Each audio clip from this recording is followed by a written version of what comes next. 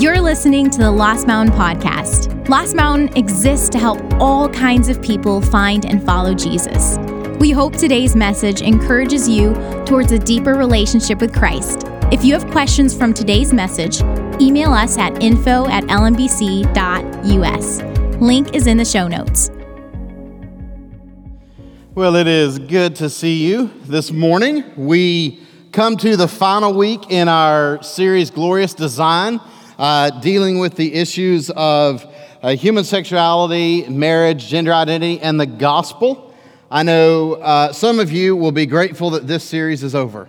But I would say for those of you who've been part of the discussion groups, small groups throughout the week for this series, yes, there is one more week. Initially, this was going to be a 4-week series, turned into a 5-week one, but there's going to be one more. So I hope you will all show up and give your sensible and lively comments and personalities to those groups. Before I get started this morning, I want to remind you guys that tonight is a night of prayer and worship from 5 to 6. Really encourage you to be here, be a part of that. It's a unique time. It's more intimate and casual and relaxed than Sunday mornings are able to be. So I encourage you to be there for that prayer and worship tonight from 5 to 6. If you've got your Bibles with you this morning, go ahead and open them to Genesis, the first book in the Bible, Genesis chapter 1. We will move across Scripture a bit today as we're dealing with the general topic of human sexuality and the gospel. Human sexuality and the gospel. What is it? Why did God make us sexual beings? While you're turning there, I just want to share with you something that one of my kids showed me on Instagram or TikTok or somewhere a week ago that illustrates the utter confusion, and I would go further to say sheer heretical sort of worldview and cultural paganism that is more and more defining our cultural landscape in the United States. It was a sort of celebratory post of a man and a woman in relationship, married, except both were trans. So the man had transitioned into a woman and she was the wife. The woman had transitioned into a man. He was the husband, but he was pregnant. But he was pregnant because he was a she still. And so, yeah, it was funny. I mean, if you're going to put it out there, we're going to laugh and cry and mourn at the sheer absurdity, depth of confusion, and dangerous notion of the willful thumbing in the face of God at His creative design. So you've got a pregnant wife there with a male haircut, huge pregnant belly, which everyone feels the need to take pictures of and show now. And the wife as the husband. I just stared at it a bit in disbelief. But this is where we are. This is where we are. And we don't control the culture outside of us. But the great danger, as is always the danger with the church, and the reason that Paul had to address so many things, and Peter and John and James in the letters of the New Testament, is that this stuff creeps in a pluralistic synchronism kind of way into the church. And Christians get confused and Christians get defensive. So I want us to talk this morning about human sexuality while affirming the great movements of the gospel: creation, fall, redemption, and eventual restoration. Creation, fall, redemption, and restoration. Let's begin with verses that we've looked at, and many of you will know by heart in Genesis 1, verse 26. I'll just read 26 and 27. I'll tell you what, I'm just going to read 27 and 28. Let's look at 27 and 28.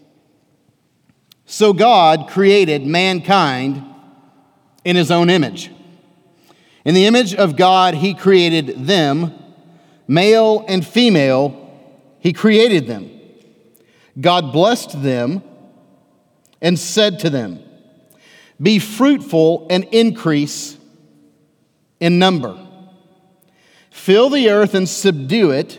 Rule over the fish in the sea and the birds in the sky, and over every living creature that moves on the ground." Now let's move across the page a bit to chapter 2. Genesis 1 and 2 are two pictures of creation, with things listed in somewhat different orders, accomplishing different things with different pictures. Let's look at verse 18 of chapter 2, where it narrows down to God's creative activity. God had created Adam. Adam was distinctly different from the other animals. Everything had been good until this point. Verse 18, the Lord God said, "It is not good for the man to be alone. I will make a helper suitable for him." Now look down to verse 23. God makes a helper suitable for him. He makes woman, Eve. And the man said, "This is now bone of my bones and flesh of my flesh," commenting on her likeness to him as a human being. "She shall be called woman, for she was taken out of man." That is why a man leaves his father and mother and is united to his wife, and they become one flesh. This picture of the marital union that Jesus picks up and affirms, that Paul picks up and affirms, and then puts on display and unpacks for us to understand as something that images to the world the centrality of the relationship between Christ and his church. I want to say a few things here along the lines of human sexuality. One, human sexuality is God's idea, right?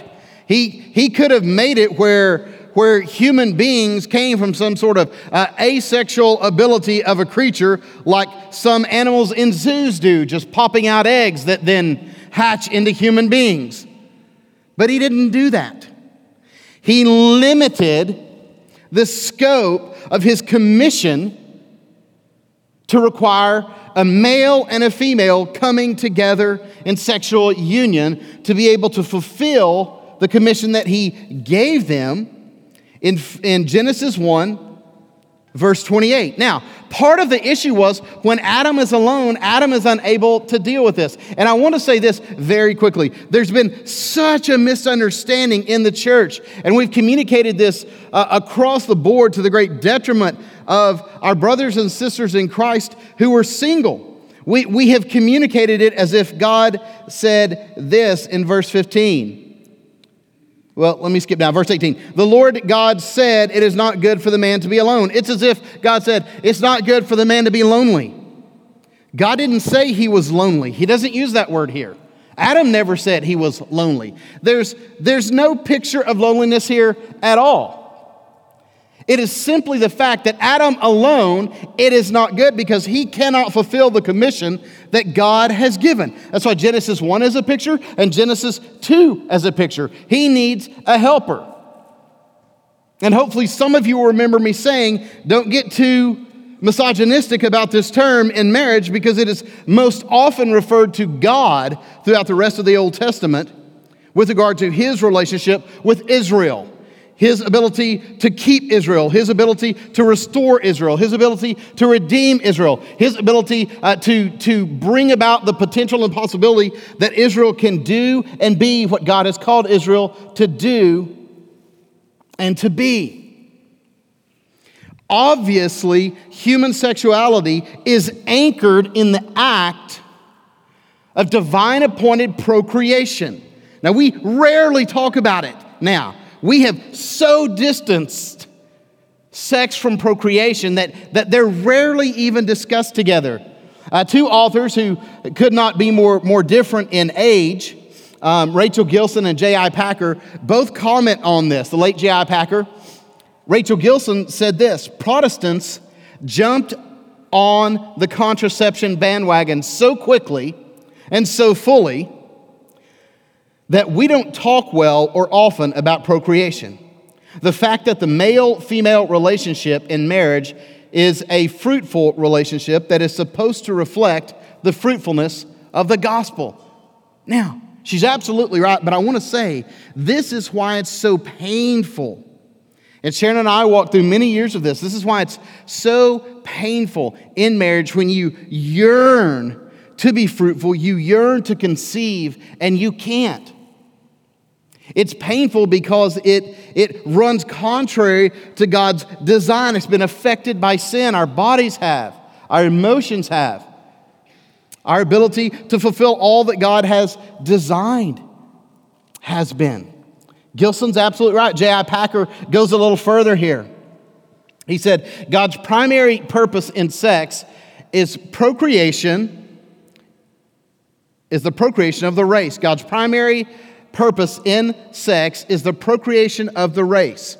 We should not, and I dare say cannot, talk about sex biblically without talking about procreation. But today, too often, this is precisely the case. God's wise plan, says Packer, was procreation with pleasure. Part of the goodness of God. Procreation with pleasure. But the context of the pleasure is intended to be procreation. At this point, I think, the Catholic tradition actually has it right. And in the separation of procreation and pleasure, where we focused exclusively on pleasure, a great deal of Protestant thinking about sex, gender, and marriage simply is it wrong. Packer's absolutely right. You would understand and be removed from some of the sort of in-church culture guilt at times about maybe how your sexual relationship in marriage is going or not going in a given season if you understood that every time you were intimate in marriage, you had the chance of producing a child. Puts a whole new spin on it, doesn't it? But this is how God intended it. Clearly in Genesis 1 and 2 and throughout Scripture, this is God's intent. There's something unique about the marriage relationship, unique about human sexuality. It is intended to produce more human beings, thus fulfilling the mandate and the commission of God within the committed covenant bonds of a marriage, so that the family is full, healthy, and whole with both mother and father present. That's why if you've noticed in our culture across the last 4 or 5 years, there's been this move to dismiss the words husband and wife or spouse and replace it with what? Partner. That's exactly right. If you're sharp and you pay attention to what's happening culturally, you'll see this everywhere. Politicians use it, the media uses it, news uses it, it's in money, it's in movies and TV, commercials. Yes, everybody's trying to pretend like all relationships are the same. Can I just tell you, church, they're absolutely not. They're absolutely not. There is something God ordained as different and unique about the marriage relationship. Sharon is my partner in a sense, but so is the person I work out with. But he is not my wife. She is my wife. Partner, yes, but more than partner. But there's this attempt to diminish it so that everyone feels good and no one feels bad. We all just have partners. A partner is someone you go into business with or exercise with. Your spouse is your spouse, husband or wife. So this is how God created it. And then we slam a full force into human sin and depravity in Genesis 3. The man and woman violate the one thing that God commands them not to do. And God comes in his goodness to confront them. Look at verse 6 of Genesis 3. Well, let's start with the fall here. When the woman saw that the fruit of the tree was good for food and pleasing to the eye, and also desirable for gaining wisdom, she took some and ate it. Now, I want to comment on here, and Gilson or McLaughlin comment on this, that it's interesting that God builds his commandment of no around a fruit, around the eating of fruit. One of the most benign, delightful things we experience as human beings. She didn't say, like, don't murder one another That could have been intrinsically understood by them. Okay, that wouldn't be good, right? But no, he gives something that causes them to have to look through the commandment to the one giving it and trust him. And say, I don't know why I shouldn't eat this food. I know this is what he said, but fruit's not bad. Even vegans eat fruit. And they're scared of everything. She also gave some to her husband who was with her, and he ate it. Then the eyes of both of them were open, and they realized they were naked. I have to try to say naked, because from Texas I say naked.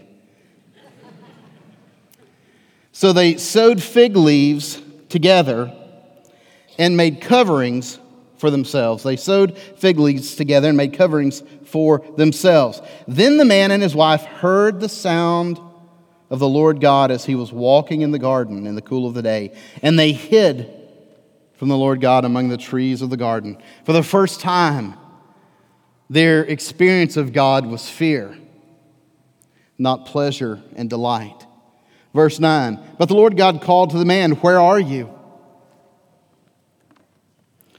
He answered, well, I heard you walking in the garden, and I was afraid because I was naked, and so I hid. And he said, who told you that you were naked? Have you eaten from the tree that I commanded you not to eat from? This is, guys, like when your wife asks you a question. You should always assume that she knows the answer.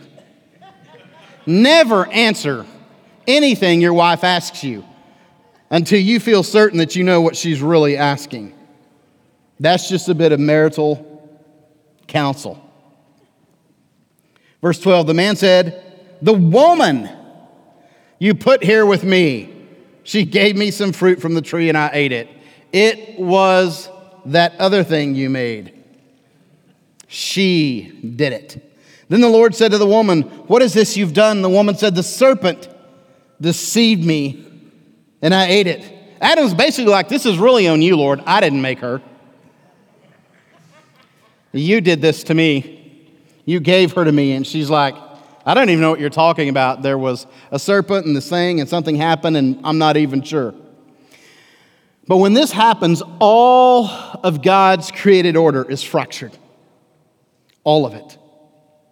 All of who you are, your will, your body, your emotion, your mind, all has been fractured and tainted by sin and by the effects of the fall, including your sexuality.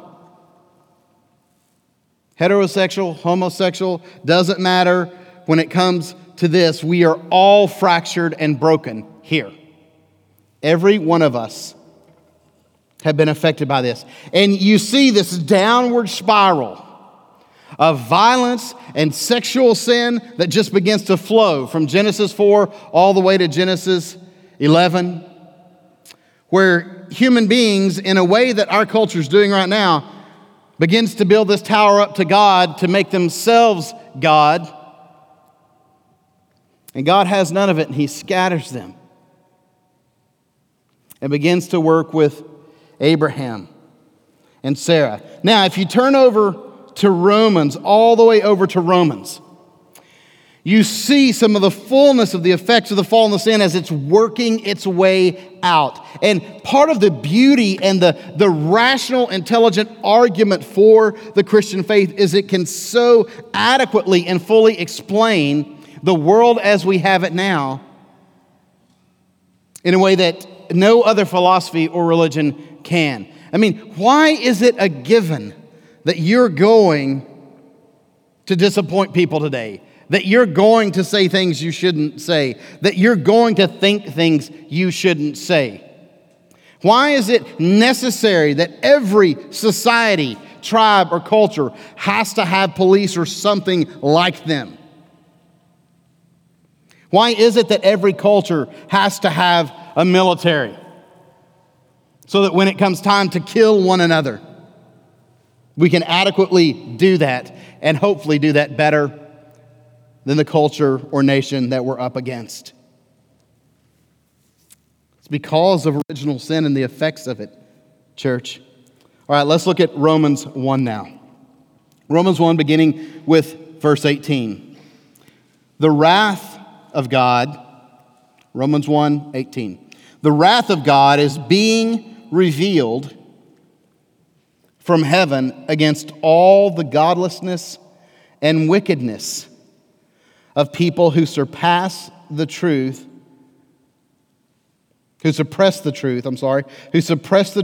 by their wickedness. Don't miss that.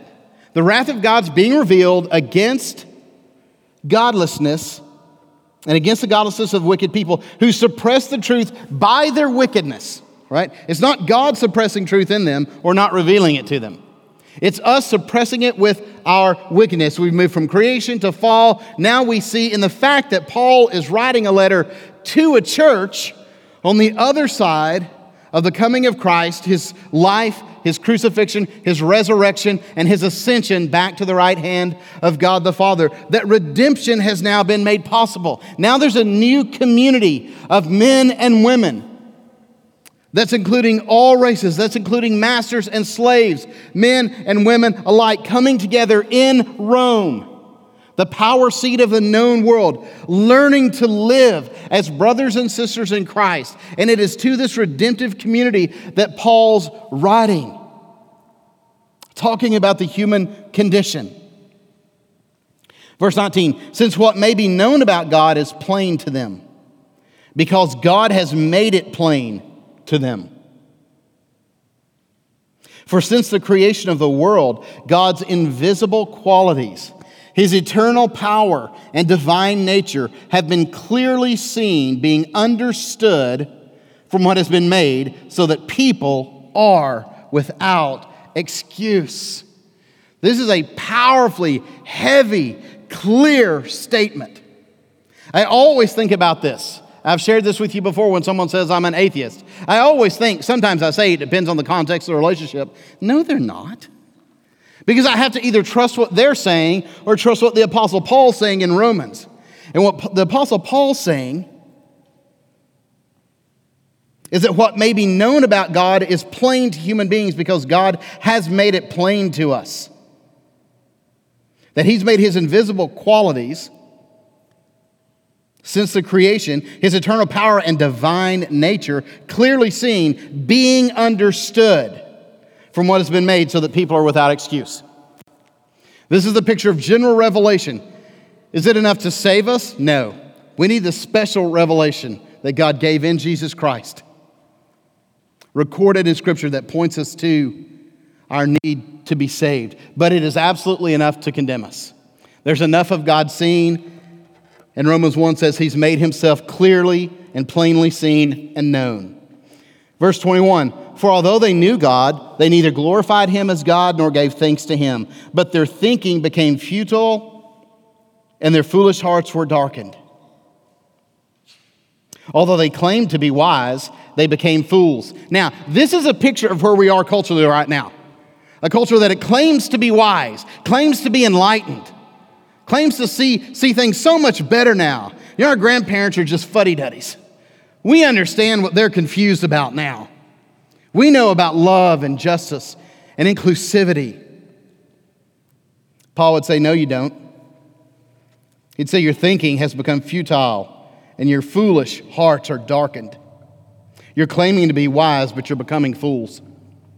And they exchanged the glory of the immortal God for images made to look like a mortal human being, and birds and animals and reptiles. In place of God, due to the futility of our thinking and darkening of our hearts, we create our own gods.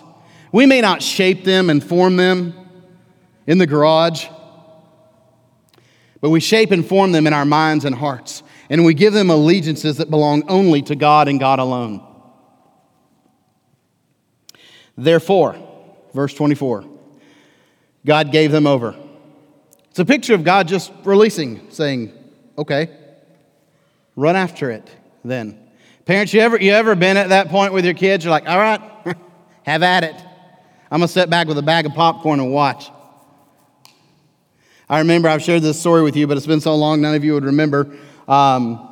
which might have been last week or two, but it's been a long time now. But we would go to Colorado often growing up for different reasons, and we were there one time on a trip, a business trip with my dad. My little brother was with me, and we were camping down by a river just outside of Durango, Colorado. And it was way too early in the summer, might even have been late spring, for that river to have been warm. But I wanted to swim so bad. I couldn't stand it. I've always been solar powered and water filled. I like the sun and I like the water. And I nagged my dad, and only parents know the power of a nagging child. They will nag you until your physical being wastes away and you lose your mind. He said, "It's too cold, son. It is way too cold, actually, to swim." "No, it's not, Dad." "Yes, it is." "No, it's not." "Fine. Have at it." And he sat down on a little rock and crossed his legs there and watched with great delight as I ran with all passion and speed out into that river and walked on water coming back out. It was the coldest water I have ever been in my life. Now, the consequences weren't too bad then. I just shivered for quite a while before my body regulated temperature again. But the stakes are very high here. The stakes are very high here. When you and I take things that aren't God and we elevate them to God, and in our human arrogance we purport to have wisdom that God calls foolishness, long enough and seriously enough, and in the face of God enough that he says, fine, there are eternal consequences. Therefore, God gave them over in their sinful desires of their hearts to sexual impurity for the degrading of their bodies with one another. This is what sexual impurity in all of its forms does. It degrades our bodies. Now, Paul's talking historically now about the human condition and human sexuality penetrated by sin and human beings being unwilling to submit and respond to the revelation of God that they've been given. 25, they exchanged the truth about God for a lie and worshiped and served created things rather than the Creator who is forever praised. Amen. Don't miss Paul's continual relationship here between idolatry and immorality. Idolatry and immorality. They are necessarily connected. We looked at that some last week. One breeds the other, one reveals the other. Verse 26, because of this idolatrous exchange that has led to sexual impurity, God gave them over to shameful lusts. Even their women exchanged natural sexual relationships or relations for unnatural ones. In the same way, the men also abandoned natural relations with women and were inflamed with lust for one another. Men committed shameful acts with other men and received in themselves the due penalty for their error. Paul is clearly addressing here in black and white terms homosexual practice among men and women, which he lays out not only as sin, contradictory to God's established and created will, but against nature itself. That God's very creation, God's natural design of human bodies and the created order testifies against that form of sexual impurity. Furthermore, verse 28, just as they did not think it worthwhile to retain the knowledge of God, so God gave them over to depraved mind, so that they do what ought not be done. They become filled with every kind of wickedness. Paul doesn't stop here with sexual immorality, and specifically homosexuality as sort of the epitome of God's created order run amok in sin. He says they became filled with every kind of wickedness, evil, greed, and depravity. They are full of envy, murder, strife, deceit, and malice. They are gossips, slanderers, God-haters, insolent, arrogant, and boastful. They invent ways of doing evil. Some of you knew people like that in high school. They disobey their parents. They have no understanding, no fidelity, no love, no mercy. Although they know God's righteous decree that those who do such things deserve death, they not only continue to do these very things, but also approve of those who practice them. It's a profound, powerful, penetrating passage that should strike all of us in here. In fact, some of us are feeling pretty proud now because we think at least we've got our sexual house in order, which you probably don't.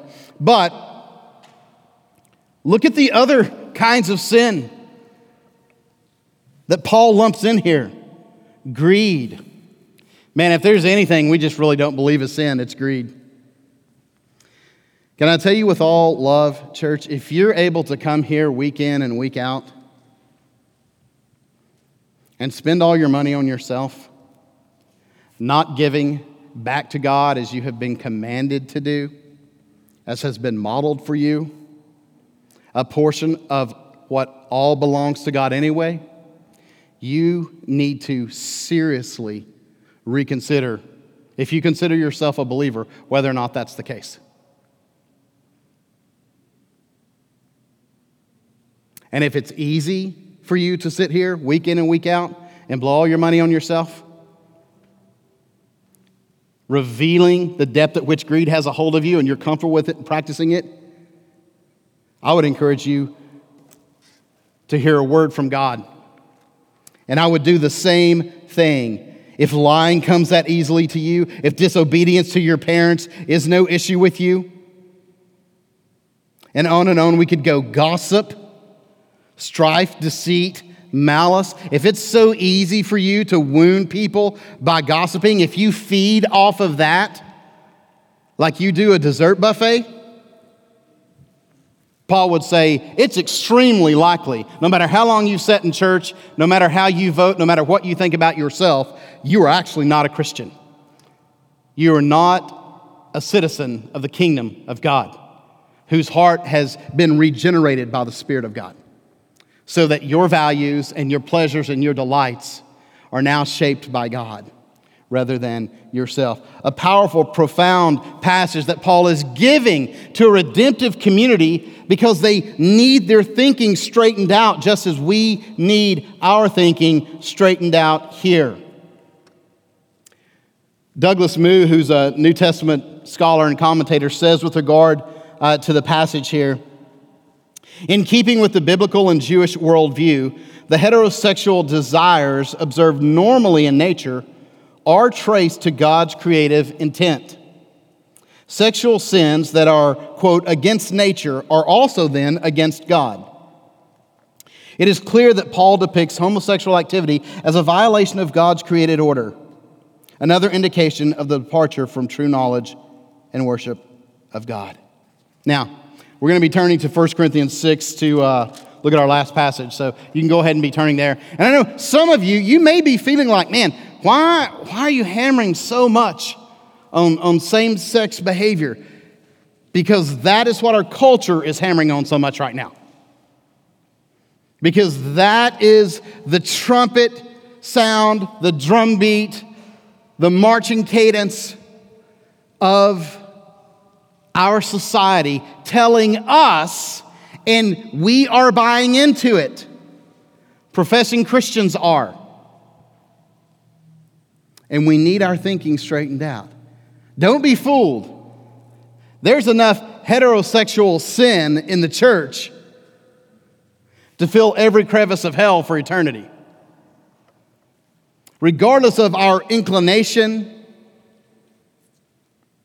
or natural attraction, purity and faithfulness to God is the call for all Christ followers. It's the parameters that God establishes. All right, let's look just at 3 verses in 1 Corinthians 6. As we look at restoration, creation, Genesis 1 and 2, fall on display in Genesis 3, and profoundly with all chapters and books in Scripture following that, all of human history. We see redemption in the community, in the church in Rome, yet Paul is having to instruct them strongly because their culture was like ours. It was wildly sexually permissive, filled with immorality, and Christians were being saved out of that. And imagine this, their thinking didn't immediately change. It took teaching It took the application of God's word by the Holy Spirit to their hearts to change them. Look at 1 Corinthians 6, verses 9 through 11. Or do you not know? Well, let me start by this. Corinth was a really messy church. Very gifted, but very messy. Really confused about what life should look like on the other side of redemptive experience with Christ. What the Christian ethic and Christian morality, what love manifests through human relationships look like. So Paul's having to address quite a few things here. Finally, in verse 9, he says, or do you not know that wrongdoers will not inherit the kingdom of God? What Paul is saying is what he says here in Galatians with the fruit of the flesh versus the fruit of the Spirit. He's not saying that if you do wrong, you'll not inherit the kingdom of God. If that's true, all of us are in big trouble. He's saying if your life is characterized by wrongdoing, if that's the pattern of your life, it reveals a life that has not been filled with the Spirit. It reveals a life that has not been transformed and made right by God. It reveals a life that is not on the pathway of sanctification. And Paul understands that the kingdom of God is a kingdom of righteousness, and the unrighteous will not inherit it. And all of us are by nature unrighteous. And the beauty of the gospel is that it informs us that if we will have it, God has put the penalty for our unrighteousness on Jesus, and Jesus gladly took it on himself and absorbed the fullness of the wrath of God on the cross, the penalty for the sins for all who will believe, and in turn gives us his righteousness through which God views us. Verse 9, do you not know that wrongdoers will not inherit the kingdom of God? Do not be deceived. Do not be deceived. If there's anything that we could say over and over and over and over right now in a culture that's lost its mind, it's brother or sister in Christ, do not be deceived. Do not be deceived. Neither the sexually immoral, nor idolaters, nor adulterers, nor men who have sex with men. And I'll say right here that the Greek word, well, I'll say that in a minute. Let me say out here. Nor thieves, nor the greedy, nor drunkards, nor slanderers, nor swindlers will inherit the kingdom of God. Paul here throws out all forms of sexual immorality here. He covers everything. The sexually immoral, which would cover everybody having any kind of sexual expression outside of the covenant bonds of marriage. Adulterers, which are obviously people within the covenant bond of marriage having sex outside of the union in which they find themselves. Men who have sex with men, speaking about homosexual relationships there, whether male or female is the implication.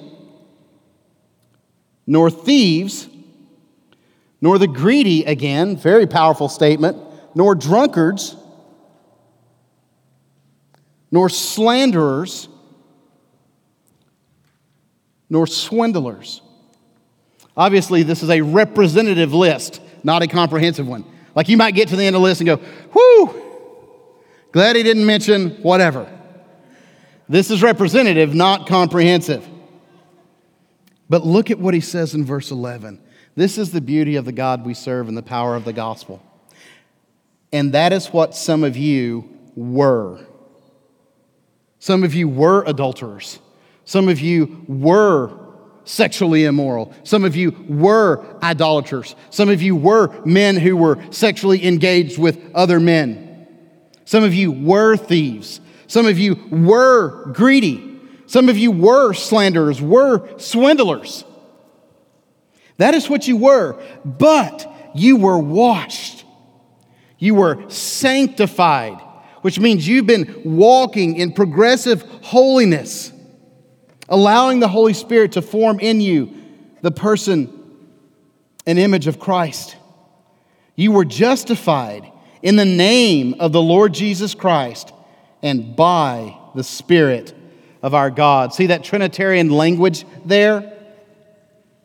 justified in the name of our Lord Jesus Christ, and by the Spirit of our God. This is old creation versus new creation. You were old creation. You represented the fall. You were dead in Adam, and you've been made new in Jesus. New creation has come. It's been forgiven. You're not defined now by what you used to be. And what you used to be should not be a pattern of practice for you in your new life in Christ. You and I, we don't accidentally stop sinning. But make no mistake, the Holy Spirit gives us the power to say no to sin. Now, we're still going to be fractured. We're still sinful. But we've got to make war on our sin. We've got to make war on the patterns of sin that come naturally to us. Human sexuality is God's idea. It's a good and beautiful gift of God to be experienced in marriage. But here, in this particular passage, Paul uses two different Greek words in this verse that the NIV rightly and quite literally translates as men who have sex with men, to encompass the common terms of the day that referred to the broad range of same-sex relationships and behavior, lumping them all in with other forms of sexual immorality and adultery. And Christopher Yuan, in the best single book on this called Holy Sexuality, makes note of the fact that we've created this dichotomy between homosexuality and heterosexuality, and we're almost relieved as long as people are heterosexual, regardless of however they express that, right? However much sex they have, whatever they do that's immoral, as long as it's heterosexual, that's fine. But he rightly notes historically that those categories there, that definition, are psychological categories. And what we need to find and get from Scripture is a third category of holy sexuality. Holy sexuality that is expressed equally in faithful singleness and faithful marriage. Jesus seemed to think singleness was quite all right. That's what he chose for himself. The Apostle Paul seemed to not have any problem with singleness. Faithful singleness is a beautiful, God-honoring way to live. In fact, Paul argues in 1 Corinthians 7 that for some, given the season or the times or certain circumstances, it is preferred. It is preferred over marriage. And I would just say this, Jesus didn't come and die on a cross so that you could find a spouse one day and get married. That's an idolatrous view of marriage that's going to destroy you. He died on the cross so you could be brought into a relationship with God, restored, and be participants in God's coming new creation. Holy sexuality is what God calls us to. And that requires self-denial, whether you're single, whether you're married, whether your natural attractions are toward members of the opposite sex or toward members of the same sex. So let me just give you a few questions and implications that sort of arise out of the biblical picture of holy sexuality for human beings, sexuality that honors God, our Creator and Redeemer, and comes in our culture, and all of these are ones that I have been asked.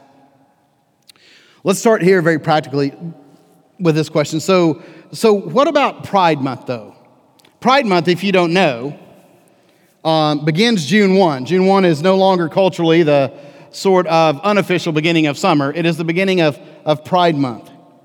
And I want to read to you something more than I would normally read because I feel like Kevin DeYoung here says it better than I could say it.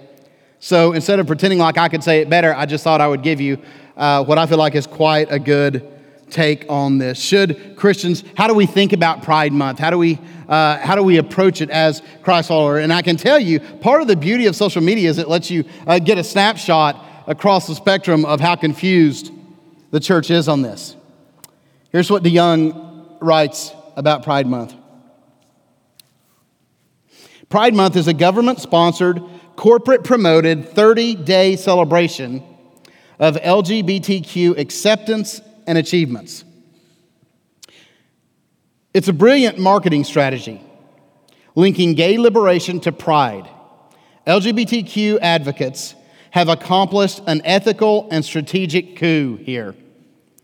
The rallying cry of pride transformed their quest for culture-wide moral legitimacy, which is a daunting task, into a personal plea for therapeutic well-being, a much easier goal. The debate would not be a rational debate about whether their practices and worldview are permissible by God's word, natural law, or even Western tradition. It would not be about what was good for children, good for the public, or even good for those drawn to LGBTQ behavior. Instead, the concept of pride made the debate about feelings of personal acceptance. Convincing people to stop making others feel bad is much easier as a sell than changing the culture. He goes on and says this: by marching for quote-unquote pride rather than marching for gay sex or gender reassignment surgeries for minors, the public isn't asked to affirm actions and appearances they find distasteful or morally wrong. They're simply asked to affirm that people should not feel ashamed of themselves. The questions are put before us. Do you want to make people feel bad about themselves? Do you want to make people suffer? I can tell you, after spending a week with Jake at a pastor's conference, I'd kind of like to make him suffer,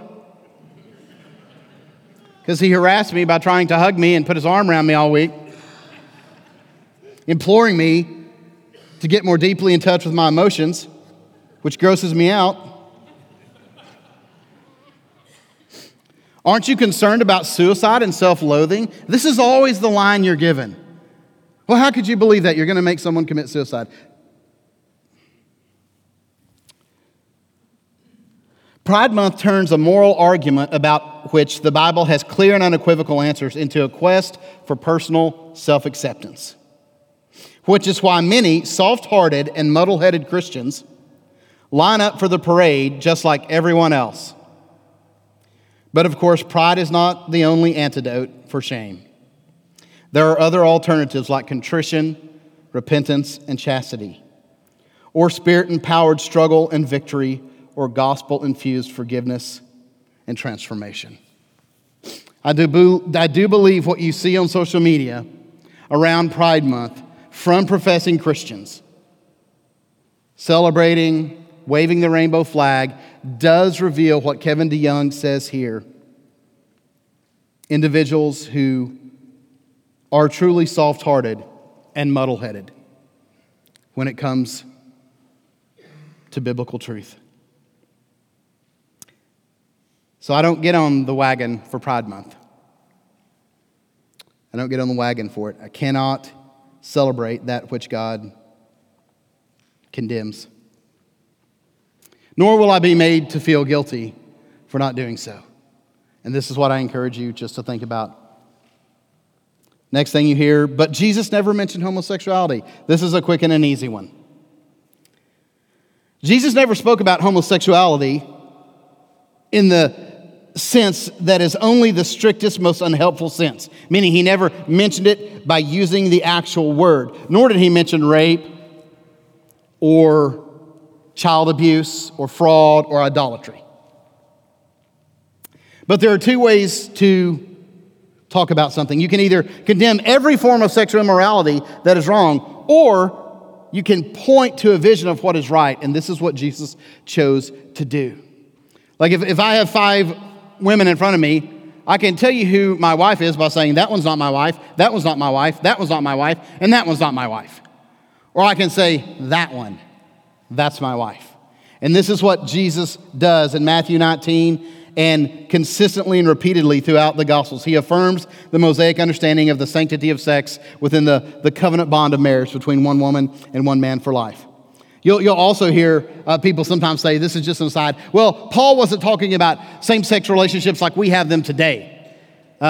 In Paul's world, they didn't have the kind of committed, lifelong, faithful same-sex unions. And anyone that says that is just they're either being untrue or they're deeply ignorant historically.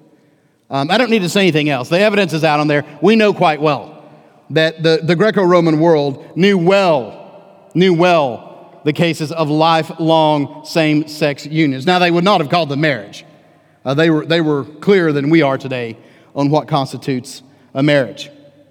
Last thing, and you'll hear this often, especially from younger generations. Well, the church got slavery wrong. Isn't the issue of same-sex relationships and marriage really like that? Like, won't our kids and grandkids be embarrassed about our stand today? Won't they understand this better than we do?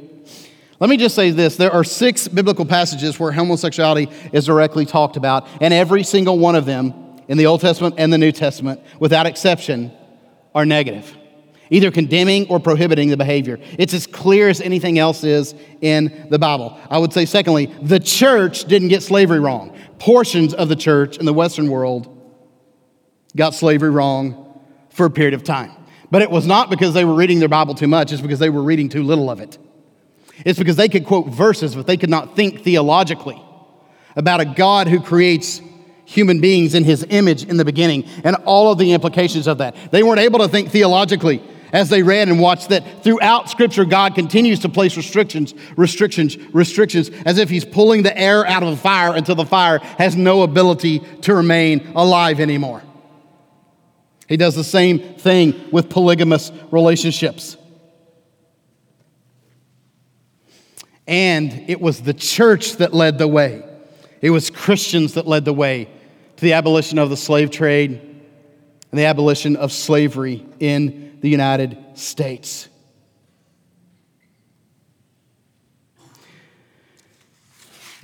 My prayer for us, church, is that we will be men and women who are willing to trust God and God's glorious gospel-centered design for gender, marriage, and all of human sexuality.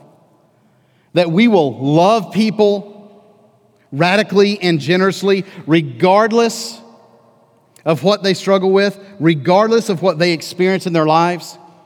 That we will be people of conviction and compassion, both, always.